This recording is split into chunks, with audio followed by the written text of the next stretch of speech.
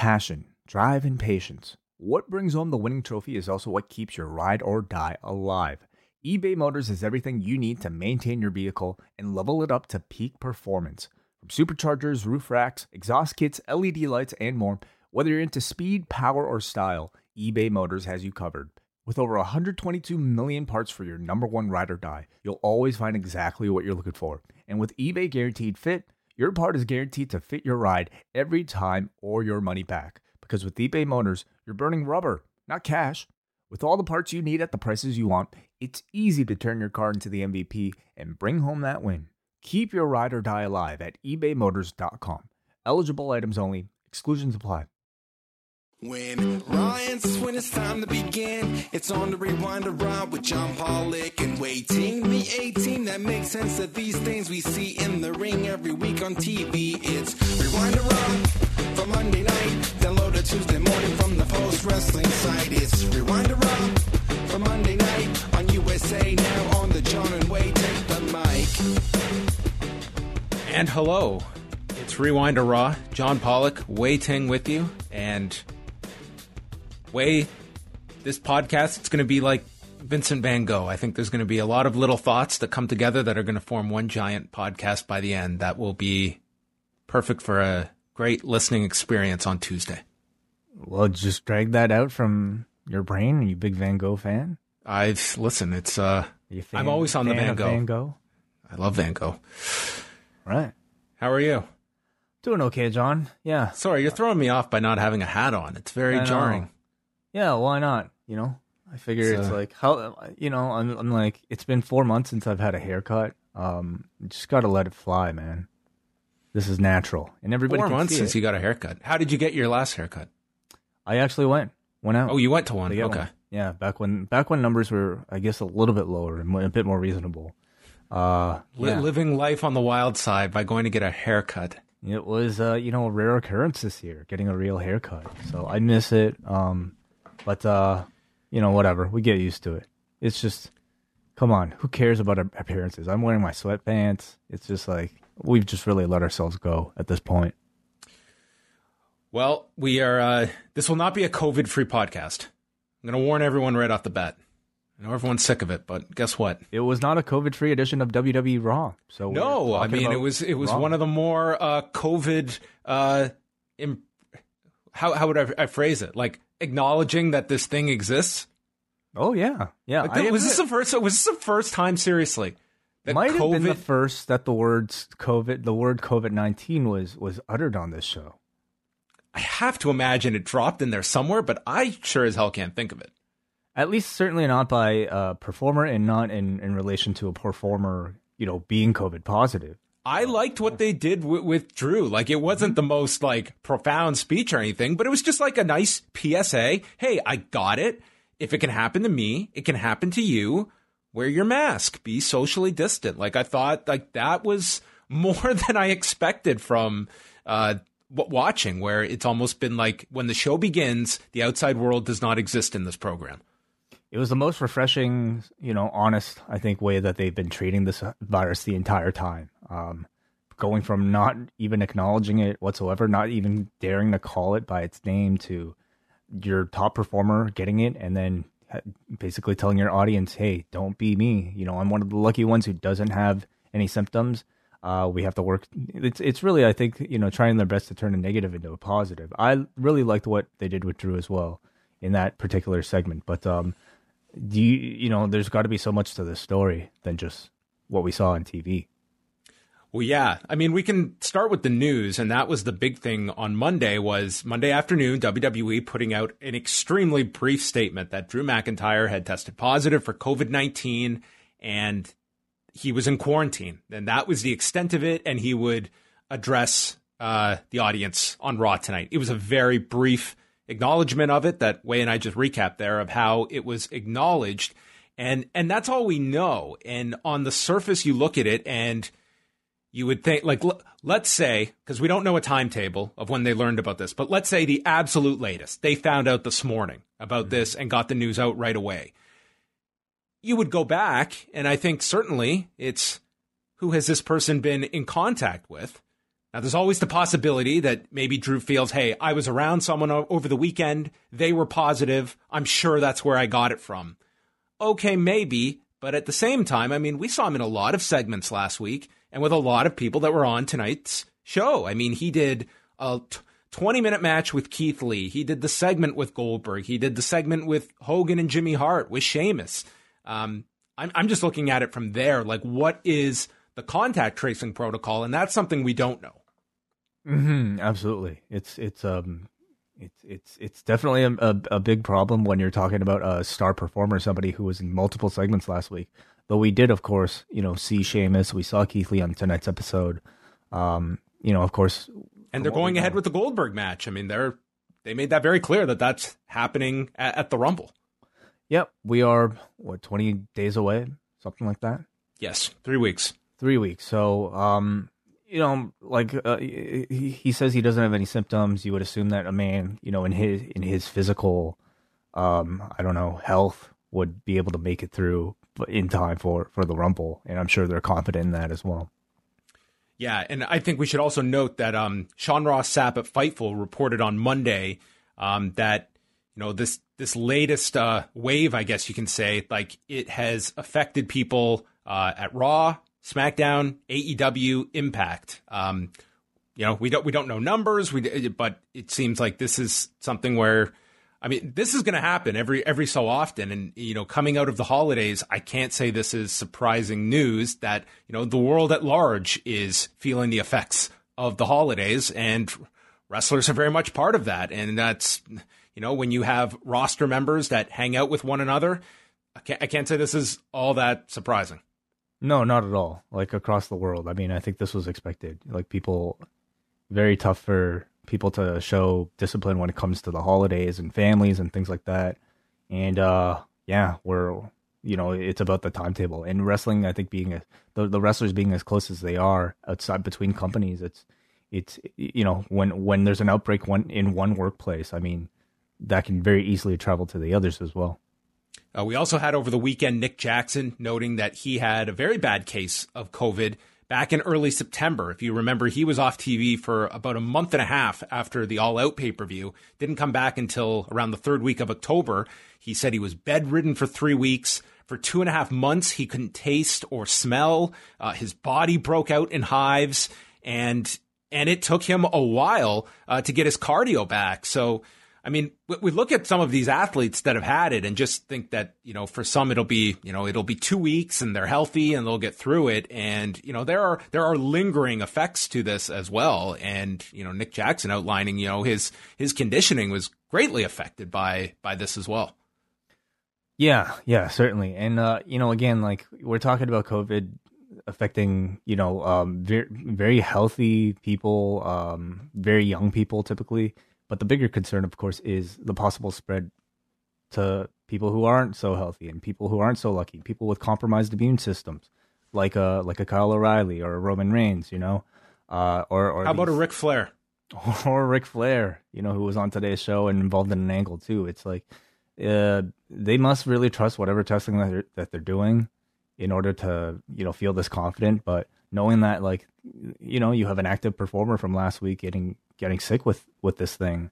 Do you feel that if you were in a scenario like this way and you were getting tested every week and you're getting, or every other week, depending on where you are, where you're working for, but every week, every other week, you're getting, false test after false test, you're negative, you're around people that are also getting this, does that put you into a bit of a false sense of security that I'm getting tested every week and that I'm going to have a bit more latitude with myself, given like who I'm around? Like, I'm just looking at the fact of like all this testing that is going on. Does that give these performers maybe extra confidence when it comes to just getting together with other people on rosters and stuff? And that the testing is, hey, if I'm negative, that means there's no way I could have it. Possibly, it's, logically, I suppose if somebody got tested at work and then didn't really go anywhere but home, they would feel a sense of extra confidence. But I would hope really, people exercise maybe enough caution beyond that to know that you can catch this even if you are very careful with it. But I don't know. Part of my feeling is that regardless of whether or not people were testing, they were probably still going to get together during the holidays, unfortunately. Some other quick news and notes before we get into Raw. The long ongoing suit between Jeff Jarrett and Anthem Sports and Entertainment looks to be over. On Friday, they told a Tennessee federal judge that they have reached a settlement over this whole trademark issue, and it looks like, barring any unforeseen issues, that settlement is reached and the two sides will go their separate ways. So that this has been lingering for a long time. It looks like we finally got some finality to that ongoing suit. Is this over the GFW? Yes. This was that case that has been, prolonged just forever and just seemed to be, just kept going on. And looks like, it was probably something that all this time, let's just reach a settlement and walk away from it. I didn't even know that it was still happening. Well, it was there in the background. I don't know if we'll get a WWE Untold about this one. The GFW, maybe a GFW one night stand? Listen, you could probably put out a whole chronology of Jeff Jarrett Untolds, which would be some fascinating stories about this man and his career and where he has ended up. It would be fascinating. Definitely a documentary subject. Friday Night SmackDown this past weekend did 2,120,000 viewers on Fox, 0.56 in the demo, so they were behind the programming on ABC and CBS, but they were number 3 in adults 18 to 34, up a bit from the prior week. And then in Canada, they were the number 2 sports program behind the Toronto Raptors and Sacramento Kings. They did 161,900 viewers and just over 74,000 in the 25 to 54 demo. So an average SmackDown figure as they are building up for the Royal Rumble and around this. I guess the next couple of weeks we will see, it's the big thing on SmackDown now is this Adam Pearce story. Mm-hmm. Yeah, at least for the time being. Yeah, we'll see if that gains any sort of traction. I mean, I think it'll be interesting to see if, things pick up at all during quote unquote the road to WrestleMania. This is by the WWE standards, sort of like their playoff season. Do you think things will improve? Yeah, I think we'll get the first sign of that next week because tonight they were going against that massive Alabama-Ohio State college football national championship game. So that thing is going to be gigantic. So next week they will have a clear indication of what is Raw going to do without football competition of any sort.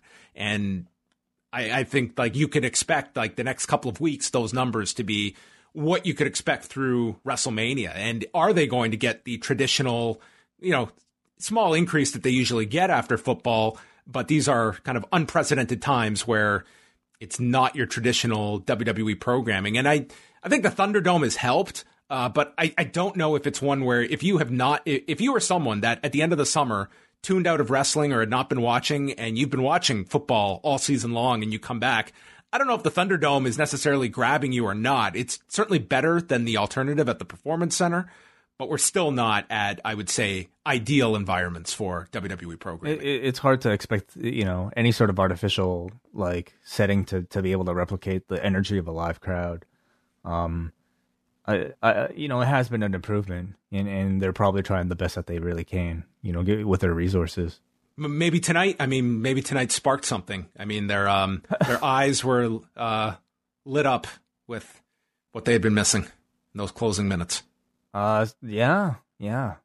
Fire clearly, I think, is a new tactic that they've been trying quite a lot. Fire draws, clearly. Man, this was unexpected today, Way. There's been a hole, I think, in everybody that's been following wrestling over the last year, and that has been George Barrios. Where art thou, George Barrios? Him and Michelle Wilson, a year after their removal as co-presidents of WWE, they have launched Isos Capital Management. The Isos co-founders plan to invest in businesses that fit their thesis of mega trends shaping the industry and provide value creation through brand growth, digital transformation, and globalization. Isos will target early growth and late-stage media, entertainment, and sports companies and will consider a variety of investment vehicles, which I swear to God, Wei has used that line on me so many times when describing us. But this is what everyone wants. I've waited for a George Barrios quote for a year, Wei. I've missed this man. Global connectivity has unleashed unprecedented disruption.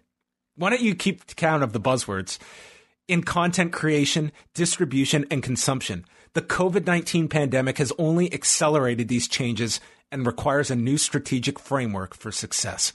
Against this backdrop, Michelle and I see unique opportunities for growth and value creation across the media, entertainment, and sports, wait for it, ecosystem.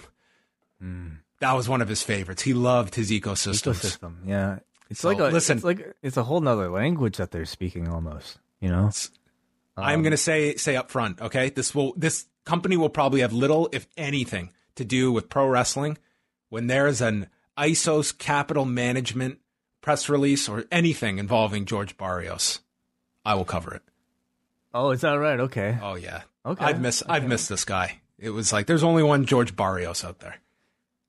You know, they were wrestling's kind of figures, darlings for a time, and Very important figures, like especially in these current television deals. Like they were key people involved in that. And when they were let go last year, like their stock fell. It was something like $62 to like $48 overnight. And the stock has never gotten back to that Barrios Wilson pre-firing level. So they were very important. And when they were let go, it was seen as they did not have a clear plan in place when they were abruptly let out. And they were two of the people that they were the public faces that were sent out to speak to all of the analysts and the key people when it comes to writing about the company in the business world. So it was a very, at the beginning of the year, I thought that would be maybe the biggest story of the year. It was not quite, but it was still big. Yeah, not quite, unfortunately. But yeah, now we hand them off to another industry and another set of podcasts that can do their impressions. And last thing here is for Wednesday night, our lineups we have on AEW, which they have put out a Road to special for. Darby Allin and Brian Cage for the TNT title. Miro versus Chuck Taylor, where if Chuck loses, he is Miro's young boy for 30 days, or until the wedding. Serena Deeb versus Ty Conti for the NWA Women's title. Kenny Omega and, quote, The Elite in action, which they're heavily teasing will be Anderson and Gallows and not the Young Bucks. Jurassic Express against FTR. Eddie Kingston versus Pac. The Waiting Room with guest Cody Rhodes. The Inner Circle's New Year's resolutions. And then NXT has two Dusty Rhodes Tag Team Classic opening round matches with Breezango against Adam Cole and Roderick Strong. And Ever-Rise versus the Grizzled Young Veterans. All right. Well, we shall see. Probably a bit more of a normal ratings pattern this week. Yeah, it should. I would say, especially AEW, but perhaps NXT as well. A bit of a bounce back after last week's. Certainly, a week you can throw out. Mm-hmm. And schedule-wise, we've got our big Worst of 2020 show live Tuesday night at 8 Eastern for all members of the Post Wrestling Cafe and patrons at Up Next. You can all tune in live Tuesday night, 8 Eastern.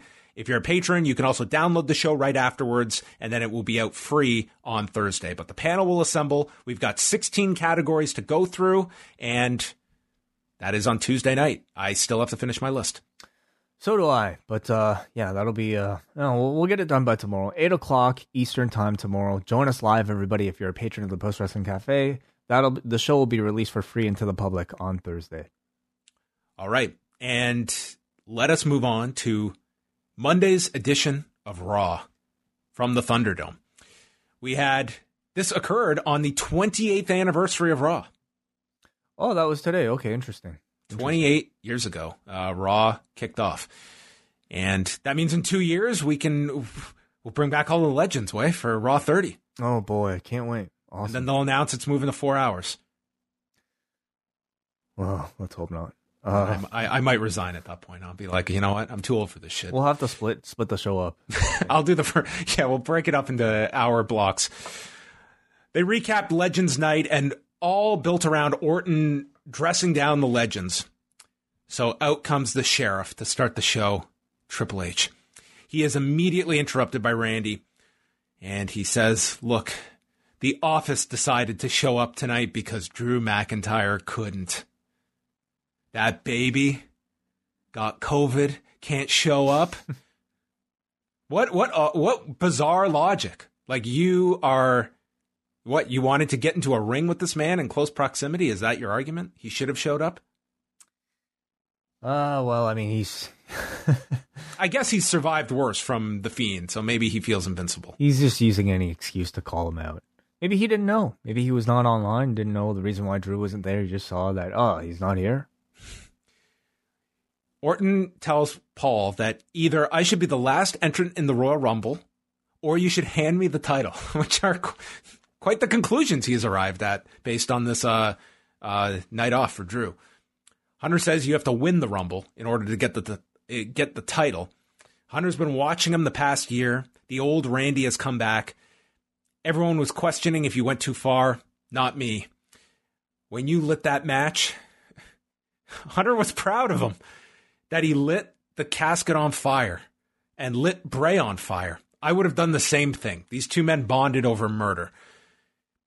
But the line that was crossed was kicking legends in the head. That is just, by lighting a man on fire, that's one thing. Concussions in this day and age, not cool, dude. Isn't the man like 3 months late? 6 months late? Dude, this was an extreme delayed reaction. It's been months since he's punted a guy. You do feel, like obviously this was everything here came in very much at the last minute, and you had to position Hunter as sort of a defender of the legends, and kicking people in the head was really the last thing Randy did that was all that bad. Yeah, no one cares about the night vision goggles attack. Like, that was brushed over by Flair last week. It wasn't brought up here. Like, that didn't register, I guess. It was like, okay. I don't think they want us to remember that. Well, I didn't want to have to live through it in foresight. So he says, attacking legends that paved the way, that doesn't make you a legend. That makes you a no-good prick. So Orton challenges him to fight. Hunter notes, I have no benefit from fighting you, so he turns it down. And then Orton reached into his purse to take out an insult from a year and a half ago and asked if Hunter was able to retrieve his balls from Stephanie's purse. Did he say that a year ago? He used this insult before. One of these two used it on each other. They must clearly love this idea of balls testicles in Stephanie's purse. Yeah. So this was enough to make Hunter change his thinking about this. There was now something to his benefit. So he got into the ring and drilled Randy, sent him to the floor, and Orton assumes the fight's on, but the announcers note he never said yes. Yes, so you should stay and wait to see. Yeah. I was glued. So, yes, Hunter's balls made it into the Thunderdome, and they will represent him in this fight against Randy later tonight. What was Hunter supposed to announce here? Yeah, they said he was here as an official. I don't know. Why did he come down to the ring earlier? Maybe he was going to announce, maybe he was going to promote NXT for once on Raw. Yeah. This was probably a very last minute thing. This was supposed to be Orton versus Drew McIntyre on the show. As a make good, you need a bigger name to kind of, live up to the, I guess, hype of Drew McIntyre star status. And someone that's there and has been tested. It's not like you can just pick up the phone and someone drives in to do this. It's who is here. Exactly. And this was their best option. It really was. So, it's a very different circumstance for us to be able to grade the show. We can nitpick it all, but this was making the best of a tough situation. They recapped last week and tried to make sense of this Ric Flair, Charlotte Flair storyline. Oh, man. Where Peyton Royce pinned Charlotte. Flair is interviewed by Sarah Schreiber, who did all the interviews tonight. She said that... Charlotte is. Yeah, Charlotte is interviewed, yes. She said that Evans isn't the first woman to hit on her dad and won't be the last. and she loves her dad. It was just the heat of the moment. And she doesn't know why in 2021 here on Raw, she is being asked about her dad. Like, dude, did you not live through last week? And then she says and makes it very clear, he's at home. He's at home. Yeah. Maybe he snuck out by himself, caught an Uber, got to the arena. Can you imagine, like, he hid from Charlotte all day and probably yesterday? That's kind of the story that they're telling. I mean, Please, I hope you can explain what story they're telling, because I was lost. So basically, last week, I think we've come to realize was a mistake. Like, Ric Flair was not supposed to deliberately trip Charlotte so deliberately. Like, he was supposed to trip.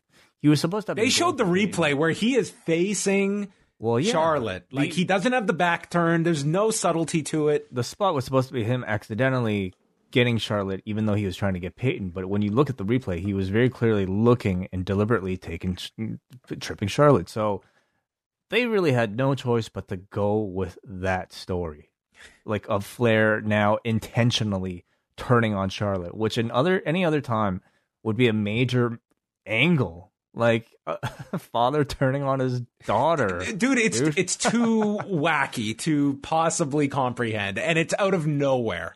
Yeah. So, but again, like, he screwed up, man, and like they really, I would just drop it personally. This was not Michael Nakazawa and Matt Sydal. No, this was not that level of brilliance. So this week they decided to run with it. Yeah, Flair has turned on his daughter because he has the hots for Lacey Evans. It can't be both. He can't, like, be pursuing this affair with Lacey Evans and have a relationship with his daughter. You can't reconcile those two. Yeah. Hey, on a semi-related note, you've got to watch this Tiger Woods documentary on HBO. Oh, okay. Yeah, what's it about?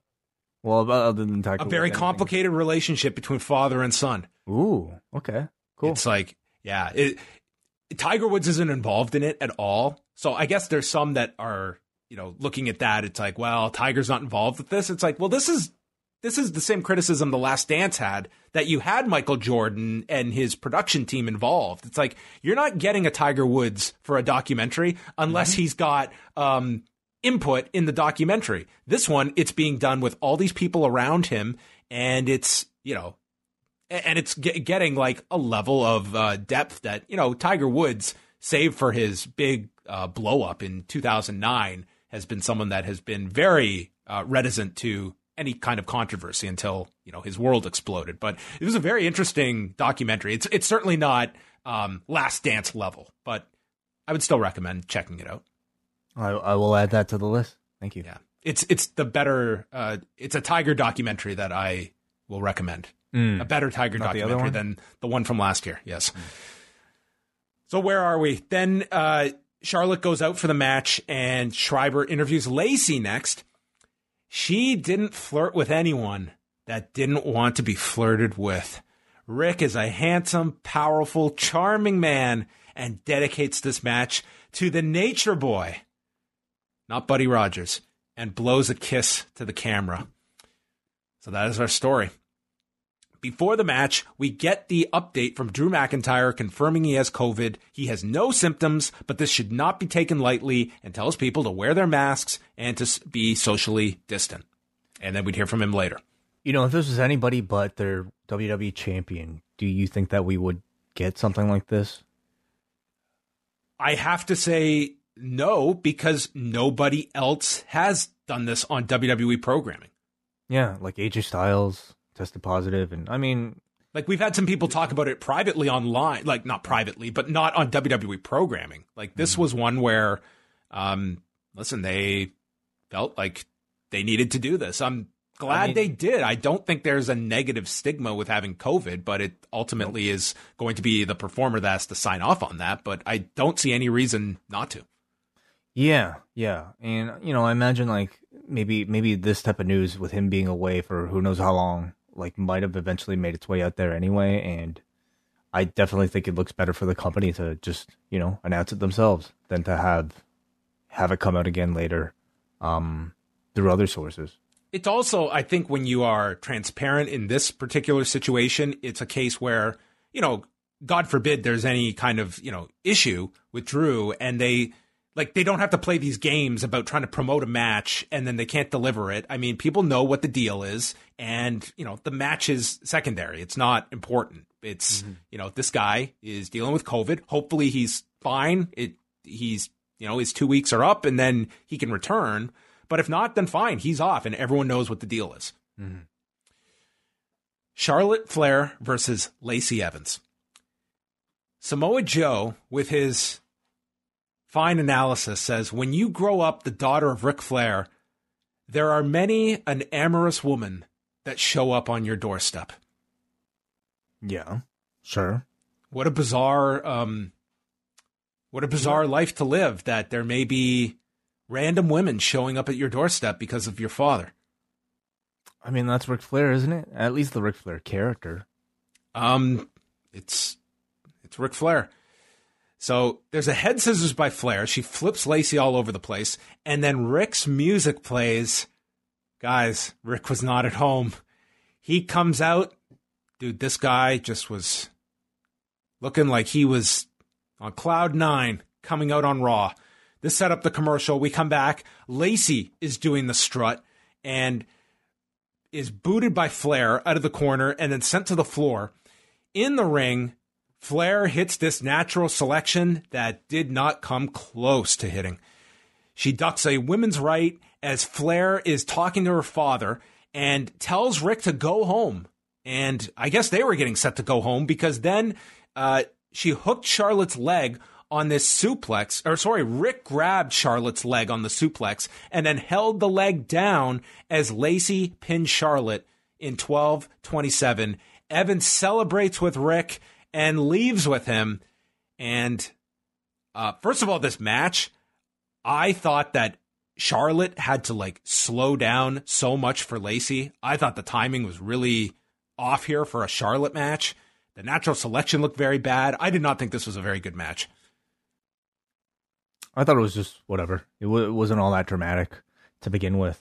But you also had a spot where Ric had to put Lacey's boot up for the rope break. Oh, that's right. We had her she had to put Lacey's foot onto the bottom rope to break up the pinfall. This was after that natural selection. Yeah, I would say all in all, I think all things considered, this whole thing was pretty bad. Seeing this week in execution, I think there was a real clear problem that carried on from last week to this week. And it's not really so much the wrestling, it's that Ric Flair is unfortunately way too slow to play a convincing, cheating heel manager. Just seeing him try to get that boot up onto the rope felt like way too slow to be believable. Him waiting for Charlotte to trip on the suplex and holding her foot down, even all of that felt incredibly fake. Felt like they were, everybody, including the referee, seemed like they were working towards Ric's limitations, and I really just don't think it's worth including Flair, especially under the circumstances, for a story like this. This was just bad. I didn't think this was good at all. Backstage, Lacey is with Ric and says she'll change at the hotel. Yeah. All right. Well, he wants to be involved, I'm sure. He loves to do this shit. So, yeah, we'll see what type of story they could film. We're doing Al Wilson and Dawn Marie all over again. Yeah. Keith Lee is with Braxton and with Caleb Braxton and asks how he gets over that loss to Drew last week. Sheamus walks in, said, "You earned Drew's respect, therefore mine as well." The Miz and Morrison show up. They each call the other losers. And then, have you seen the movie Dumb and Dumber? Yeah, but which one is dumber? As they point to Miz and Morrison. Then Miz and Morrison talk about their New Year's resolutions. Keith Lee accepts a tag match. And then they bring up the last time Lee and Sheamus teamed together. It ended with Sheamus hitting Lee with a brogue kick. So we're going to have partners together that might not be on the same page. Maybe. Or they could be on the same page, yeah. We'll find out. This is remarkably similar to Falcon and Winter Soldier teaming up, they're both Captain America's friends, but they hate each other at first. Now they got a TV show together. Okay, who are Miz and Morrison? Ooh, I don't know. I don't know if they would make the MCU. I'm up to Sasha Banks' introduction now on The Mandalorian. Wow, you really blasted through this whole thing. I have, yeah. Okay. I'm like almost midway through season 2. Cool. Your thoughts? I like it. I'm not one that is going to say I'm like in love with it. I'm enjoying it. I'm enjoying it. Cool. Elias and Jackson Riker come out. Elias injured his thumb recording his music. He has a blister. So Riker will replace him against Jeff Hardy. He gave the microphone to Jackson Riker. He will do whatever it takes to prove his allegiance to Elias. I am inspired to destroy. Well, he was inspired to have a 49-second match with Jeff Hardy where Elias was on commentary. Jeff went for a swanton. Elias distracted him.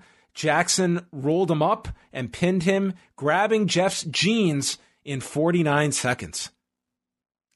It was really a textbook WWE TV finish, you know, a schoolboy distraction. What about that promo from Jackson Riker? He's inspired to destroy. Yeah, like interesting wording, certainly from the Trump supporter. Oh, I didn't even. Yeah, weird. But anyway, you know, Jeff Hardy here takes the loss and basically says what wins and losses don't matter and moves on from the segment. He's happy to be here. He's already won. Oh, that's the other guy. Hardy then challenges Elias. And by goading him says, people will think you're afraid that the audience will know Jackson Riker is better. And Elias was like, fuck no, Jackson Riker is not better than me.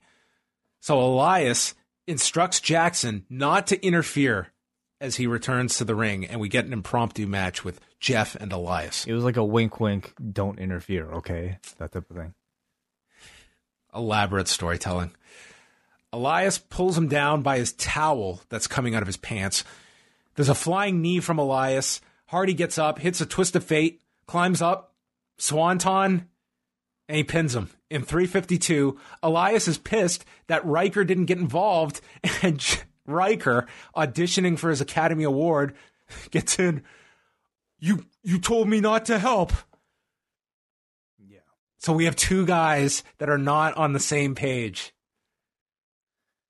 Yeah, I guess so. I mean, well, listen, John, like this is drama here. You know, we need drama. We can't just have everybody get along. We have no one getting along, though. We don't have partners who like each other. Come on. Sheamus and Keith Lee hate each other. Elias and Riker don't get along. Yeah. Baszler and Nia Jax don't get along. Listen, the world is now. Look at this. The world is built on conflict. All right. This is just the way things are. Everyone's divisive. Okay. Yeah, but we have Jeff Hardy here. I guess he ends the day at 500. He lost to Jackson Riker, but he beats Elias. It was okay. Like, I'm reminded partway through this match that this was the guy who accused him of running him over. We still don't. What happened? What happened to that? The redhead is still at large. Exactly. We still don't know who did it. So that's still lingering. There was a whole backstory to this match. Well, they did close that feud. They did. Oh, right. The electrocution kind of ended that. The Symphony of Destruction. Correct. So I don't really know what the point of this particular match was. I'm really not sure what Jeff's direction is at the moment. He lost to Randy Orton. Just seems to be a guy who can like take losses at this point. Here, I guess he was used to like give Riker a win, and then to save face for him, they had him beat Elias. Like, it seems to be a tactic they were using for a number of their baby faces. Nothing mattered. So, yeah, like, This was a Raw. Like, honestly, I don't know what all they were going up against, but, like, this felt like a Raw. Like, let's just get through this show. Oh, absolutely. Fill it up. Like, we had 10 matches on this show. It's like very little consequence. 10 matches on the show with a number of repeat performers. So what does that dude, we had you? like 4 people do double duty on this show. Yeah. So that tells you that something was, crazy behind the scenes and that they just needed to fill these 3 hours. So who knows what that was, but this match certainly felt like a time fill. They recapped Reigns and Adam Pearce from SmackDown. For the promo this week, it's built around Reigns and Adam Pearce. Sheamus and Keith Lee against Miz and Morrison. They let Keith Lee showcase his power, especially early when he military pressed Morrison onto Miz on the floor. And then Morrison's in the corner. Keith Lee launches at him and tackles him, causing the top rope to fall down. And Keith Lee was so impressed by this. And we set up the commercial, came back, and it was all fixed up. And this just seemed like a spot to send you to commercial to showcase his power. It was like, okay. This week, it felt like they were making a lot of like creative effort to give us reasons to take commercial breaks again. Whether it be like, guys. Ric Flair's not at home. Okay, I guess. Or guys like losing matches and then challenging the manager like to fit in a commercial break. I can't beat the real threat. Maybe I'll take on the weak link. Yeah, pretty much it. Like that's the babyface story for the Hardy Bros this week. It was a cool spot here breaking the turnbuckle. I kind of wanted to see them continue the match without the top rope. It actually made it interesting. So I was a little bit disappointed when they came back and they pretty much just kind of ignored it. Miz and Morrison took over. They had control of Sheamus for a while. They double-teamed him until Miz ran into an Irish curse, and then Lee got the big hot tag, avalanches to both, and then he swatted Morrison coming off the middle rope in midair. And as Keith Lee is getting set to win the match, Sheamus tags in to steal the glory with a brogue kick, pinning John Morrison in 12:52. But the two hug, and they laugh, and they appear to be buddies. Okay, happy ending. Yeah, for once, partners who can get along. Yeah, perfect. I wonder how they'll follow up on this. This was a great moment at the end. A friendship was born out of this victory. Yeah. So Sarah Schreiber goes back. She's with Paul Levesque. He came here as an official, not to fight. Though, to Way's point, he never brought up what his official business was here tonight. He said Orton can't get how the legends paved the way, so he's accepted this fight on behalf of every legend. I'm doing this for Tatanka. I would have rather seen a show built around Randy and Tatanka tonight. That would have been awesome. Oh, that would be amazing. Boogeyman, who else was in that crop? Oh, the legend Alicia Fox. Yes. Maybe they could have got Carlito this week. Yeah. Redo their classic Unforgiven 2006 contest. Lots of ways. So after this interview, I swear to God, I rewound because I was like, I missed something. We're in the ring. Lee and Sheamus are at each other's throats, and the bell rings, and they're having a heated match. What the hell happened? I have no clue. We missed the whole middle of this. What went from this victory to I'm going to kill you, which is what we got in the span of 3 minutes. They must have really disagreed on this Triple H backstage segment, maybe. I don't know. Now we thought finally a team who can get along. We were too quick to judge because they clearly cannot get along, and they signed a match even in the span of that time. So I don't know what kind of storytelling this was. It was just like, I guess we were supposed to be caught off guard, Yep. They just got into it. Lee got sent to the floor and then belly-to-bellied Sheamus into the barricade. Sheamus almost got counted out, but he got in at 10. At the same point, it looked like Keith Lee was about to roll to the floor. So it was like Keith Lee was doing like the stop, drop, and roll as Sheamus rolled into him. It was quite the collision. Match continues. Lee's got his arm wrapped around the post several times, so he's selling the one arm. He teases the Spanish Fly, but gets stopped by Sheamus, who attacks the arm, goes for an arm bar, but Keith Lee lifts him up, slams him, spirit bomb, and pins him in 6:55. Afterwards, Keith Lee puts out his fist. Sheamus slams the fist away and hugs him. Oh, so they can get along. Yes. Okay. I was expecting to come back from commercial and Keith Lee would be like unconscious with Sheamus holding a bat. I really feel like this was another one of those segments that was probably just done because they needed the time to fill. Because whatever, they were short for some reason. Because in the end, it was like, you didn't even need this. This will definitely be probably cut out from the Hulu version. The end result is that they can suddenly get along. And this was just something to prolong that conclusion anyway. So again, we don't know what they're up against, but this was just like a really weird, sloppy bit of storytelling. Then they recap the Drew Goldberg segment from last week, and we go back to Drew with his taped comments, and he compliments the legends from last week and said, after my match, I didn't have a chance to thank them because I was rudely interrupted. And Goldberg was one of his personal favorites as a kid. I wanted to be like Goldberg, but he let me down, and he let his legacy down. You put words in my mouth. I didn't even say those things. Oh, and man, these shows have been terrible. Like, they're usually like, okay, we can criticize their writing all the time, but their time management is usually pretty good. Like, whatever crazy things you want to say that they have these guys say, they at least say them the way I think they're meant to be said, you know, as off and weird as they may be. Like, this week just felt like, and last week especially, just felt like a series of errors everywhere. And so the big chase for Bill is the fact that he's never held the WWE title. He's only won the Universal title. So that's what he's chasing at the Rumble. Drew says, you've never held it, and I didn't want to accept your challenge because you're 20 years older. But that changed when you shoved me. So you need a lesson in respect. So I'm accepting the challenge, and Bill, you're next. Probably the promo he was supposed to cut in person this week, and not the same feeling when you're doing it on a cell phone in a room, of course, but you know, this is the best that they could do. I thought he came across fine under the circumstances. I think this is such a weird story. Mix. It's like Goldberg, to me, being positioned as like semi-heel in this. I just think it's like a weird use of him.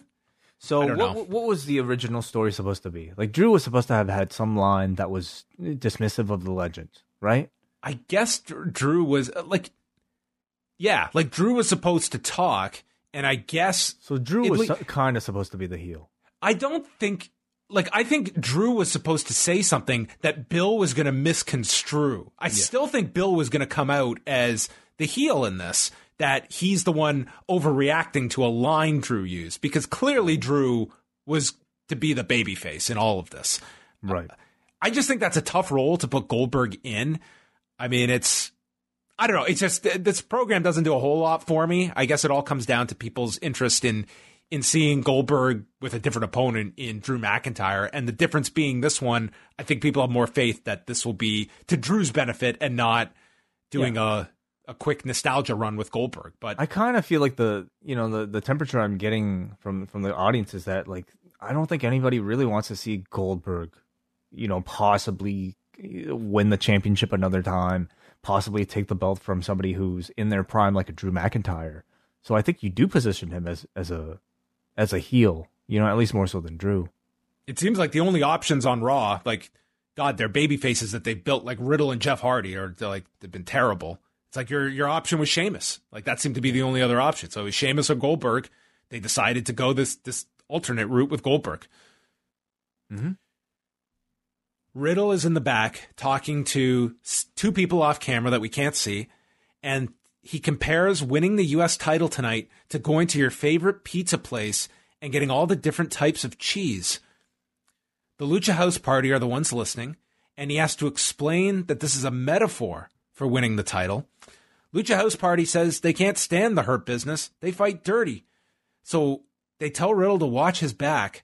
Riddle breaks it down and explains how it's impossible to watch your back, and ends it with the farewell of, thanks, brochachos. I swear to God, like, his character is from New Jersey. He is Brandon. Really? Really? I guess that's where they're going. Maybe, but not, like, maybe if you, in scripting, maybe. There's a lot less laughing, for sure.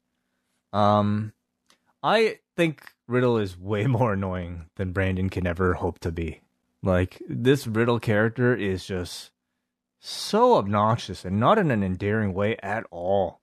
Like, he's Ashton Kutcher, like at his worst, like peak 2000s, like trucker cap Ashton Kutcher, which is just unbearable. Well,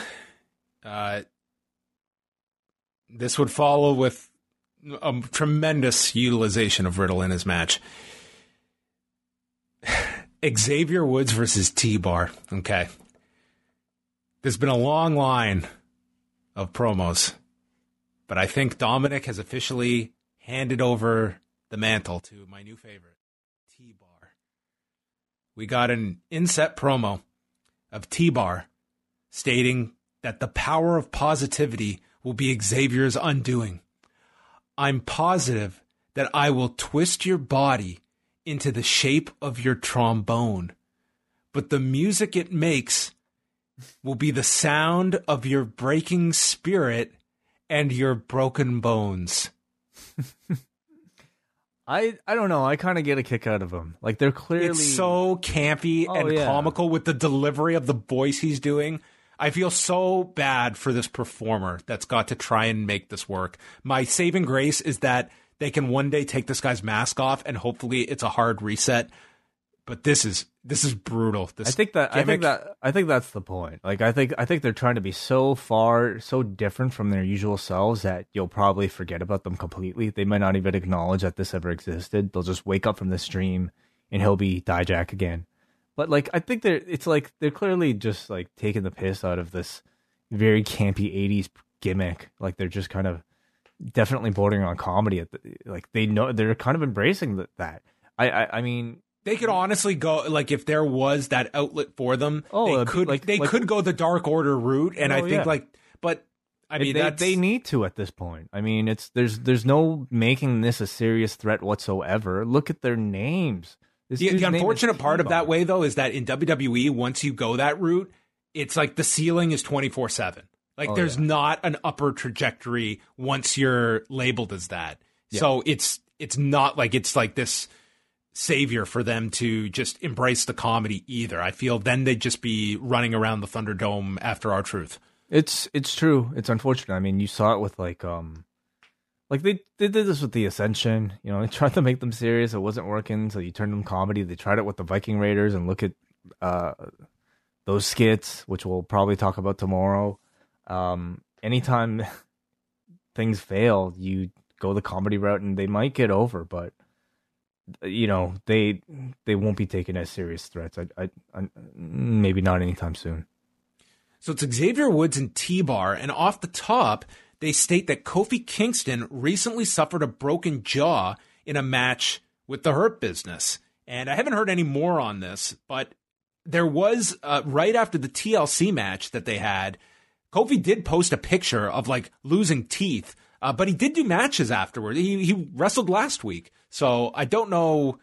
I mean, this sounds like there's no reason to doubt this because there was no storyline attached to this. They just said he has a broken jaw. So if that's the case, hopefully he's not out for too long, but that doesn't sound fun. Not at all. No. T-Bar levels him with this huge clothesline. He's beating him down, and then Woods tries to fight back using a jawbreaker, and then uses chops, missile drop kick. Retribution distracts. Woods gets his arm snapped, and then gets hit with the eyes wide shut. Is that what he's calling it right now? Yes. Or is it something else? Yes, you no longer feast your eyes, you just shut them. Eyes completely. wide shut. Okay, interesting. All right. 455. No, it was fine. I mean, T-Bar wins. You know, we don't know how long Kofi would be away for, but perhaps this is just setting up Kofi's return, or Ricochet is supposed to still be around. He's still telling a story with Retribution. Maybe you pair him and Xavier Woods up for a few weeks. Maybe. I mean, sure, they could do something. They could lose together. That would be, come together. Like we're a combined 0-5 now against them. So let's do this. Orton's in the back. He notes how far he goes back with Hunter. And then he said, at one time, Hunter knew me more than I knew myself. Okay. That's pretty significant. He embraces his hatred so that he can direct it at someone else. Bobby Lashley and Riddle for the United States title. If the goal of this was at the end that you were just begging for Riddle to get his shot again at Bobby Lashley, I don't know if this was the route towards it. Lashley charges at him before the bell, and he attacks Riddle repeatedly, but Riddle wants to fight. He valiantly goes through. He's bleeding from the mouth. He is able to send Lashley into the post, and then knees him off of the apron, goes for a floating bro off the middle rope to the floor, but then in the ring, Lashley catches him, dumps him awkwardly, and applies the Hurt Lock. And Riddle's fighting it, and he's fighting it, but then he says, you know what? I'm not getting out of this. Taps out in 1:58. It's like, okay, that was quite the finality here. And then he gets on the mic, says, hey, I can't beat Lashley tonight. Maybe I can beat you, MVP. And MVP, who's in his suit, decides, yeah, sure, why not? It's only Matt Riddle. It's really tough to be a Matt Riddle fan over the past 2 weeks. You know, first the man taps and then wins by cheating. Taps again this week. He's really annoying backstage. And even when he loses, he's such a sore loser. He's like, this is total heel tactics, you know? Like, he just won't let it go. Wait, we are going to have a company of heels at the end. Maybe that's just going to be the end. Like, we won't book baby faces anymore. Because they don't know how. It's this very small island of baby faces that are popular these days in this company. So we get the impromptu match. MVP works in his clothes. Riddle hits a PK to Lashley off the apron, and then a floating bro to MVP, but nothing happens because Lashley just gets into the ring and spears him. So we get a DQ in 1:21. Riddle gets beaten down, and then MVP kicks a field goal with Matt Riddle's ribs. And that's how we ended the segment. If at the end of this, you're supposed to want to see Matt Riddle against either of these two, this greatly failed. I'm guessing it's a transition to Riddle versus MVP, I suppose. You know, because he can't beat the guy for the title, so he's going out to the manager. That's sort of the big triumphant win that Riddle is after. Of course, it can also be something with the Hardy Bros as well. Although, yeah, dude, maybe that's what Lashley beat Hardy like 3 weeks in a row. Well, he hasn't faced them together. They're definitely not at Lashley's difficulty level. Like maybe they just need to, go to like medium difficulty against MVP. Mm-hmm. Baffling. They recapped Adam Pearce winning the gauntlet, and AJ's talking to Adam Pearce about the possibility that they could face off at WrestleMania. Maybe. Yeah. Drew Gulak walks in. He wants to be in the Rumble. Adam Pearce explains that you're not over enough to just declare that you're in the Rumble. He says, well, AJ did that. And Adam explained, AJ's over. You're not. So AJ asks, who have you beaten, Drew? And he pulls out a flash drive. And Pearce makes a match between the two where if Gulak can win, he will enter the Royal Rumble. They actually had like a fine 3-minute match here. Gulak hit a Tiger Driver and then used a victory roll before the Pele kick lands. Big flurry of strikes from AJ. Amos appears with his big foot next to Gulak on the floor, and then the camera just slowly pans up to his face. This might have been the best 15-second interval on Raw tonight. Just this pan. Well, I guess so. If that's what you got out of these 3 hours, and one really pan. Nice. That's what I got. Phenomenal forearm. AJ won 313. Fine 3-minute match. Nothing to complain about here. I can't compliment like a 3-minute thing. It was just there, man. Like I felt nothing watching anything on this show. They did a feature on Bill Goldberg. Mainly just comments from Eric Bischoff. Was there any point to that? I guess it was just an exhibition match for AJ to give him some momentum heading into the it was program. like Gulak could have entered the Rumble, but he isn't. Again, it's when the story comes out about what exactly happened with this show, I think it'll be really interesting because I have a feeling a lot of this stuff was wasn't supposed to be on the show. There's just simply no point to a lot of these segments. Goldberg feature going through his WCW run, his multiple WWE runs, and winning the Universal title. Hunter is in the back. He is now morphed from Paul to Hunter. We are able to tell this because he has now put on a Motorhead shirt, Because when you put on your band shirt, Way, you turn back the clock 20 years. And he's got his jeans and leather jacket. Keith Lee comes in. He says, "You've done a lot for me. Let me do something for you. I'll take care of Randy." But Hunter says, "No, Keith. I made this mess. I've got to clean it up." So what was the point of this segment? Hunter's got his balls. Right. Yeah. And Keith's his buddy. Keith is one of his buddies. I guess to show that like Keith Lee and Triple H have sort of a relationship from the past, makes Hunter look like, he doesn't need people's help.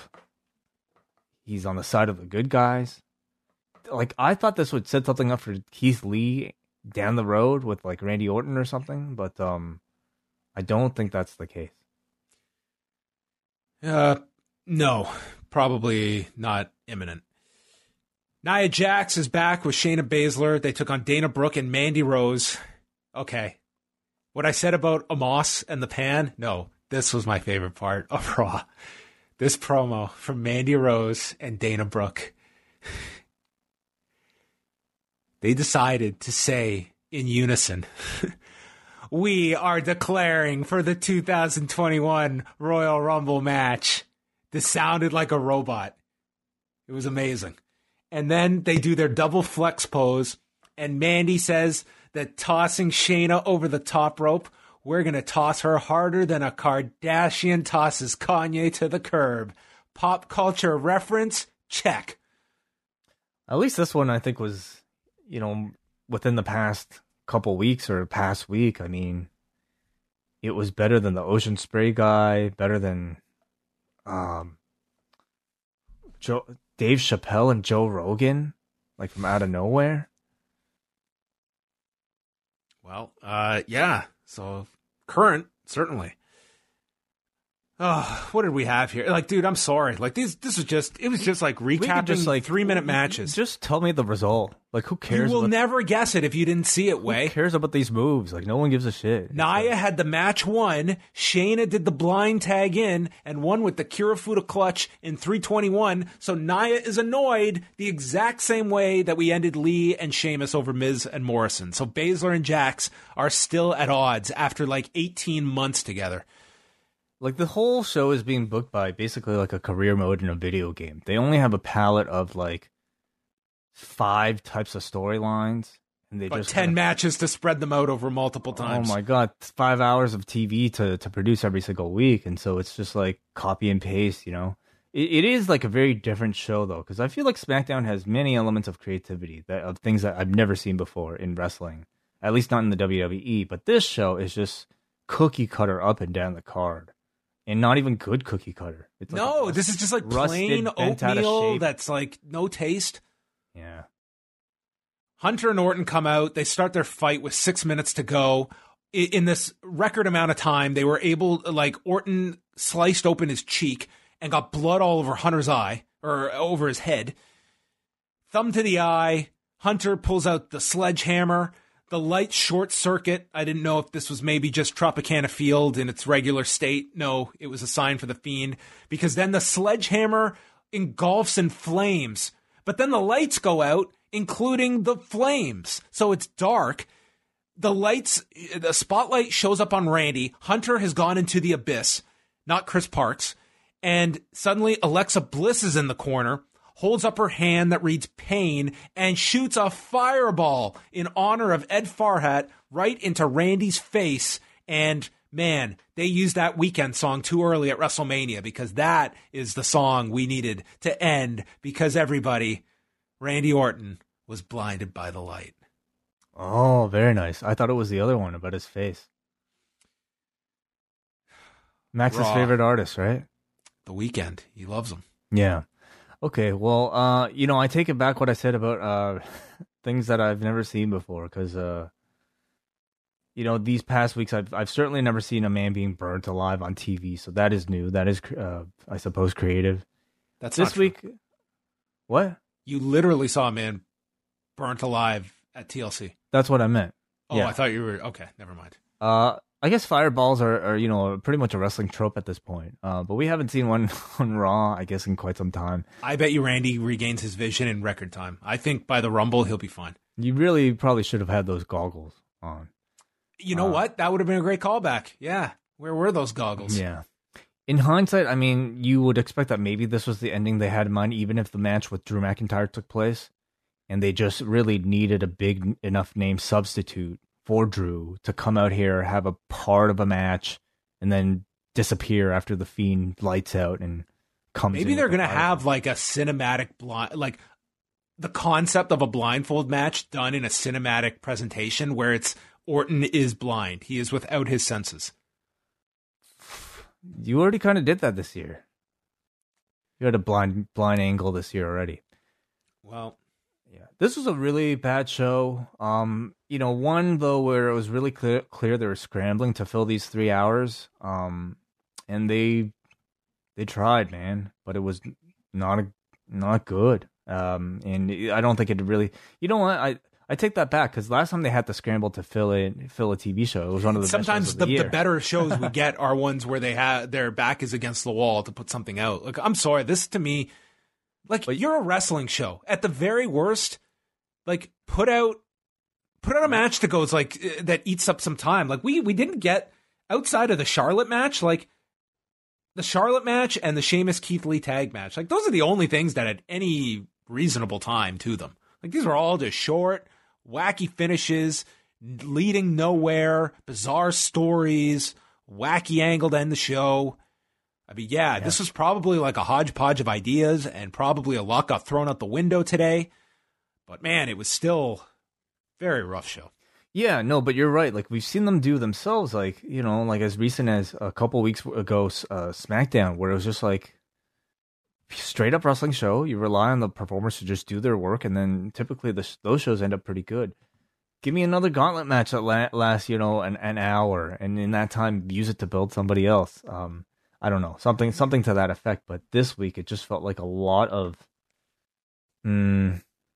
weird booking decisions, only done to like extend segments at the expense of like a lot of your baby faces. What they did with Riddle, what they did with like Jeff Hardy this week was weird. Man,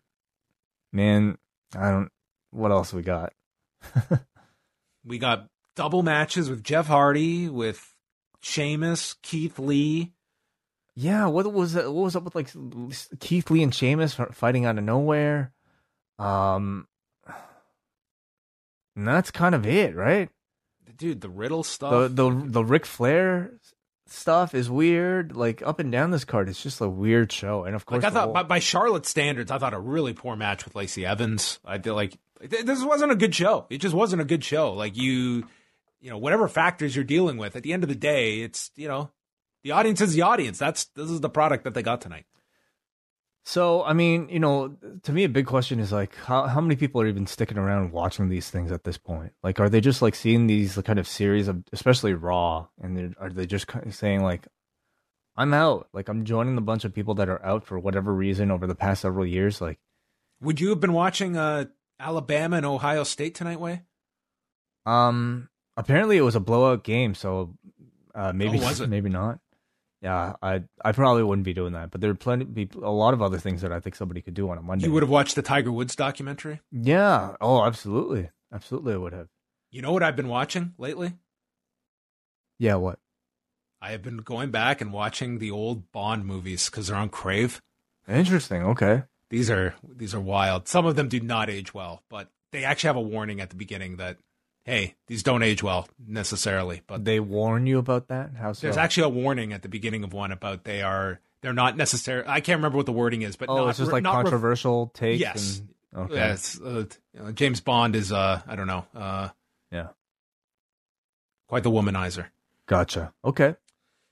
But they're fun movies. Like they're just like all the gadgets and stuff. They're like fun movies to watch. I've never been much of a Bond fan. But this is where my mind went. By the second movie, I was like, wait, what are the odds that Way is going to want to like pick these as like the next set? And I was already thinking of, I figured there's way too many to do them for us. So these will be my selfish ones. I don't have to take notes to watch. That's always good to have. Well, let's get some feedback in, Wei, and check in with the forum, because maybe we missed something on Raw. Maybe there was a gem on this show. Yeah, and we'll throw it out there if anybody wants to have anything to say. We'll take maybe a couple calls if there are any of them. So let's go first to the forum. Tonight's show got a 3.65 out of 10. And our first piece of feedback comes from Aaron. Besides the Orton Hunter stuff and maybe Charlotte Lacey, I found this to be a pretty forgettable show. There was nothing in between the first half hour and the last match that felt interesting. While I enjoyed the opening and closing segments, Triple H versus Orton seemed like a panic move once they found out Drew couldn't make the show. I thought it was stupid that he had no actual announcement after Orton confronted him. It just made me wonder why he was there in a kayfabe sense. Do you guys think we'll see Triple H in any more shows before Mania, or is this just a one-off because of Drew? I don't see any need that Hunter need, unless you have some really specific story that requires him. I don't expect him. Like, this was clearly just a stopgap given the circumstances. And that's why I'm not too harsh on the Orton Hunter stuff. Like, it's not like you just had anyone you could pick from that you could get there. It's like, who's an available body? Hunter is, and we need to do this. Like, guy hasn't had a match in a year and a half. So, I mean, it was what it was. That was the hand they were dealt tonight. Despite what they said about Hunter being in great shape, and he is in incredible shape, I mean, like, for a guy to have a full match at his age, I imagine would take a good level of preparation, just personally behind the scenes. So tonight you didn't really get anything at all, and I didn't really expect it. Do I expect him to be back for, like, Mania? Not now. Like, are there any dream matches that are left for Hunter? Like, is there... I guess there are guys like, okay, Keith Lee, for instance. If you do a Keith Lee versus Triple H match, that would help Keith Lee, you would think, you would hope. But there's also, you know what? Like, if it's a two-night Mania, I definitely can see him come back. Because, like, they don't really have a ton of other big draws right now to choose from. Got to Andrew from Cape Breton, who says, I know in Nova Scotia they kept the gatherings at 10 people, so during New Year's, the party I went to wasn't that big with just family. I'm guessing in Florida they didn't have those rules, and tonight it might explain that. A week or so ago, Ryan Satin put out these tier lists, which I think are fun to debate about, but it showed how painfully thin each brand is. If a few guys are off the card, you end up having multiple people pulling double duty. The show was fine. 5 out of 10 as they didn't have much to work with, so it's hard to judge fairly, but a question for you guys. Should NXT go back to being strictly developmental with a focus on the PC talent and have the majority of capable performers be spread across Raw and SmackDown? You can't go back to that now. Like, it's not a problem of whether or not performers are capable. You have very capable performers on this Raw roster. You have Matt Riddle, Jeff Hardy, like fucking Dijak, like Mustafa Ali. The talent is not the question. Yeah, not at all. Like, that's not an issue. It's everything else.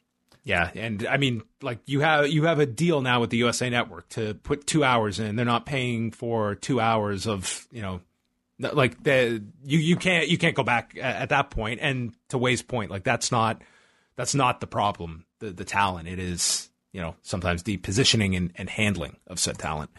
Paul from New Jersey. The show kicked off with an artificial crowd chanting Hunter, Triple H, and I was already on the floor laughing. I thought I was playing SmackDown vs. Raw 2006, which is the only other place you'll hear that chant. I actually don't mind the feud between Charlotte and Lacey. Both cut solid promos tonight, and they had a decent match. I don't have to suspend disbelief that Ric Flair would be swayed by a blonde half his age. The show then goes but enough to, like, turn on your child. Come on, really?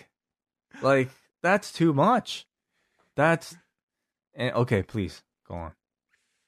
I don't have to suspend disbelief that Ric Flair would be swayed by a blonde half his age. The show then goes to mid-card hell and dies a death for me. I have no time for acts like Elias, Riddle, and Retribution. The main event scene is flourishing in WWE, but the middle of the card needs serious work. I can't make it through 3 hours of Raw anymore. Is the main event flourishing in WWE? As of now, we've got Goldberg and Drew, and then Raw sucks, but I think, like, on Smack, well, maybe he's referring to Roman. Like, Drew in and of itself is like you have bright pieces, spot. But I wouldn't say like it's necessarily thriving.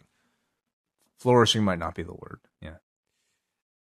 Yeah. He adds here: Peyton Royce pinned Bayley at Survivor Series, and then off TV for 3 weeks. Peyton Royce pinned Charlotte last week, and is nowhere to be found. Why even give these victories if you're going to do nothing with them? People are saying that Triple H chant was pulled from a video game. So, Yeah, maybe that's what Paul was referring to and what Kevin in the chat room is referring to. Kate says, I'm starting to feel like there's an alarm somewhere in WWE headquarters that says, in case of emergency, bring in Triple H. He brought NXT talent in to save SmackDown when the company had their superstars stranded in Saudi Arabia. He got stuck with hosting duties on the show that aired 2 days after the COVID lockdown started. I thought he did a decent job tonight, all things considered, but it really spanked of desperation. I don't understand how they could be so sure that if Drew tested positive sometime between last Monday and today, he didn't expose anyone else or everyone else on the roster to the virus. It's not required that they provide that kind of transparency, but I feel like it would have helped if Drew's promo could have included any kind of detail to reassure the audience that WWE wasn't forging ahead without any regard for the safety of its employees. Overall, a pretty bland episode. The Riddle, Lashley, and Gulak Styles matches could have gone longer than they did, and there's way too much time lost to recaps. Also, am I the only one who finds it creepy as hell that Ric Flair appears to be flirting with a woman who bears a striking resemblance to Charlotte? Well, there's plenty to the story that I don't think is all that great. Yeah.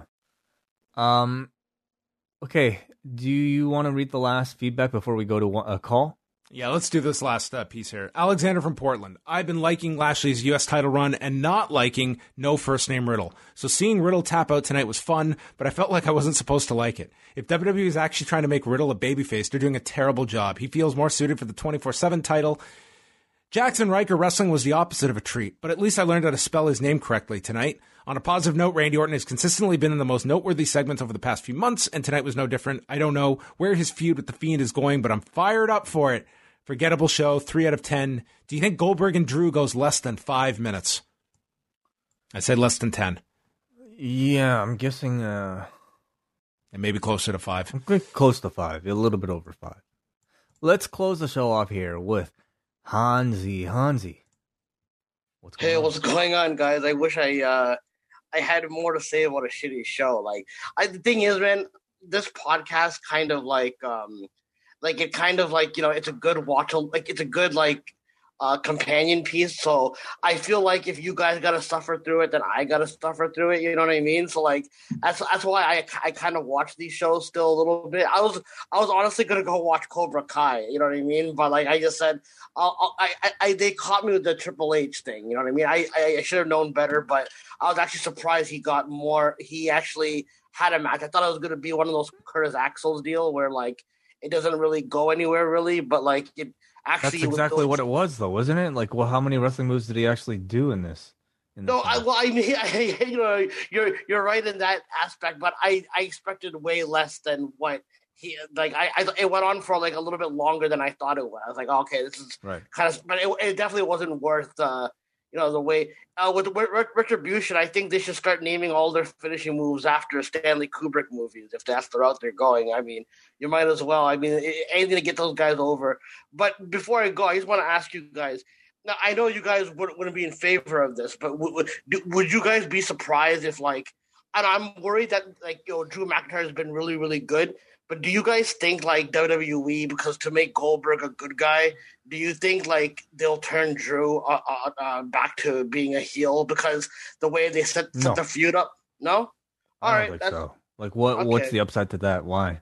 No, I mean I wouldn't. I'm not saying there's upside, but for some reason they have this this fascination with Goldberg for the last couple of years since 2016. Well, Drew's the guy sticking around. Goldberg is just a guy you use for your big show to, I don't know, bring in a bit of mainstream interest. But... No, I get that.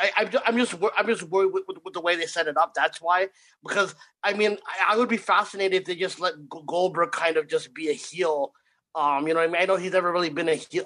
He has been a heel before, but I mean, in this day and age, because he came across more heelish than Drew McIntyre did. We've barely seen anything from Goldberg yet, though. So I think he might be kind of like John said. I think his character will be more being misconstruing Drew's words, but ultimately kind of himself still being a babyface.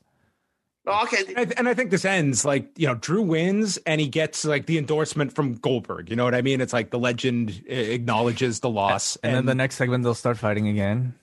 Exactly. Yeah. Then we'll come back from commercial and there they go. They're going at it. before I go, that I have to say, as someone who's bipolar, that was one of the most bipolar segments I've ever seen in my life. I honestly didn't know. I thought I went away for a minute. I'm like, wait a minute, weren't they guys just celebrating? And then they just kind of, it's whatever though. But listen, guys, I'm looking forward to the Worst Stuff show tomorrow, and I'll definitely be in the Zoom chat for that, man. I think those are your best shows, whatever. I know people are gonna get mad that you guys are negative, whatever, but I look forward to the Worst of shows more than the Best of shows. They should get mad at us if we're too positive, if we're not negative enough. So yeah, we'll be. Thank you, Hansi, for the call, by the way. No problem. Yeah, we'll be talking to a lot of you guys hopefully tomorrow from the Post Wrestling Cafe. Again, 8:00 Tuesday. It's the Worst of, and available to all patrons. We'll be taking some of your phone calls throughout the night to join the chat room and just basically release with us the horrors, the terrible wrestling of 2020. Yes, we'll be live Tuesday at 8, and then Wednesday night for our double Ice Cap 8 Eastern. 8 Eastern. And then Wednesday night, Rewind to Dynamite will be live at 10:15 Eastern for our double Ice Cap and Espresso patrons. So look out for that as well. And the whole schedule is up at postwrestling.com. So Wai, thank you as always for braving this particular edition of Raw with me. That is it. We're now moving on, and then we get into all the worst on Tuesday night.